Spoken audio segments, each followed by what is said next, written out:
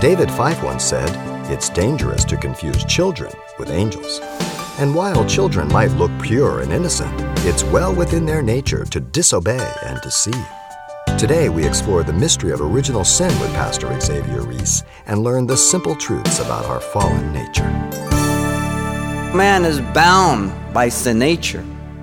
In fact, Romans 5:12 declares that the entire race fell from God's original creation. His sin was imputed to humanity because Adam's sin was as a federal head. He represented all of mankind. That's called imputation. That sin was passed on to us. The phrase there in Romans 5:12, all sinned, is in the aorist tense, pointing to one act rather than one's own act of sin. You say, well, I don't think that's true. Well, why do you sin? Explain it to me. Why does your little son lie?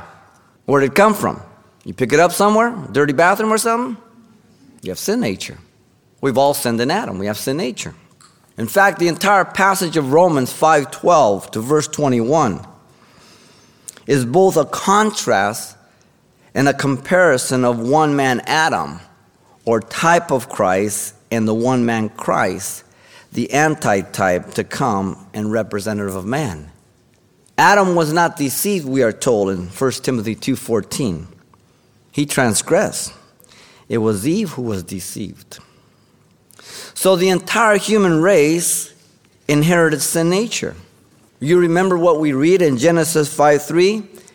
It says, Adam begot Seth in his own likeness after his image.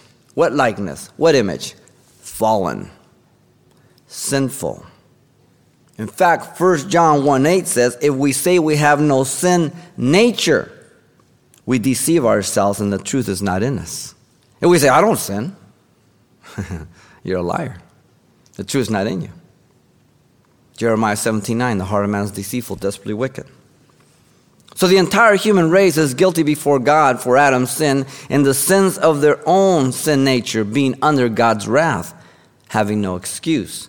In fact, Romans 1:20 says that by creation we're without excuse. Romans 1:21 through 23 says that by our conduct we're without excuse. And Romans 2:14 and 16 says that by our conscience we're without excuse. So general revelation, creation, conscience, and history, we're busted. Then by special revelation, meaning Scripture, we're without excuse. We're busted before God. Now, a lot of people think that they can really talk up their case. The Bible tells us that every mouth will be stopped before God. One of the darkest descriptions of a man or a woman without Christ is found in Ephesians 2:12.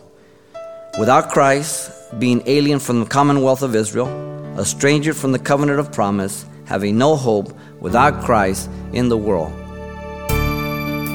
You've been listening to Simple Truths with Pastor Xavier Reese, a daily devotional of the enriching and precious truths found in God's Word. We appreciate you listening each weekday at this time, but you can hear this program again by following the radio listings link at CalvaryChapelPasadena.com. For more on the other ministries at Calvary Chapel Pasadena, visit our website. There you'll find information about weekly events, Pastor Xavier's messages, even online booklets in English and Spanish.